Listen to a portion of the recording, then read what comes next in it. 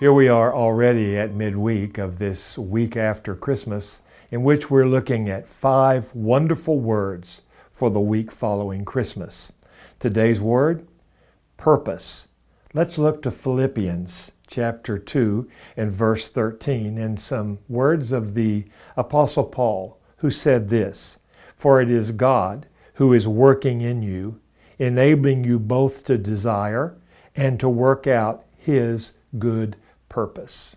One dictionary definition that I read of purpose is this: the reason for which something is done or created, or for which something exists.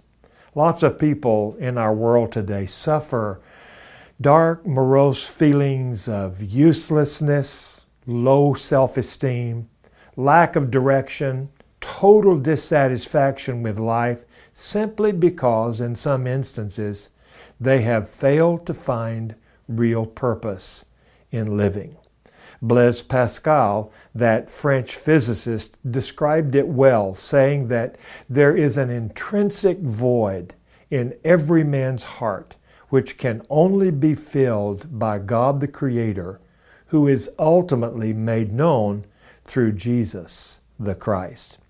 Knowing Christ and walking with Him is indeed a journey of high purpose. Purpose, reason for being, the reason we exist, the cause for which we exist, which He reveals and animates continually in our lives. That involves us giving Him the lordship of our lives, not just merely in words alone, but in lifestyle actuality and lifestyle reality. It involves allowing Him to designate the paths we take in life with His guidance and clarity in our choices. It involves leaning on Him to direct even the words which we speak or sometimes do not speak, both giving us caution and at other times giving us boldness. It involves letting Him determine the actions which we take when we don't really know what to do. It means to allow Him to choose even the goals to which we give our attention and our energy. In other words, following Him and obeying and submitting to Him as faithfully as He is to lead us and to order our days and to give us the guidance and the direction that we always need. Take note now, we're not talking about my purpose for my life, but we're talking about His purpose for my life. There is indeed wisdom to be found in the Proverbs.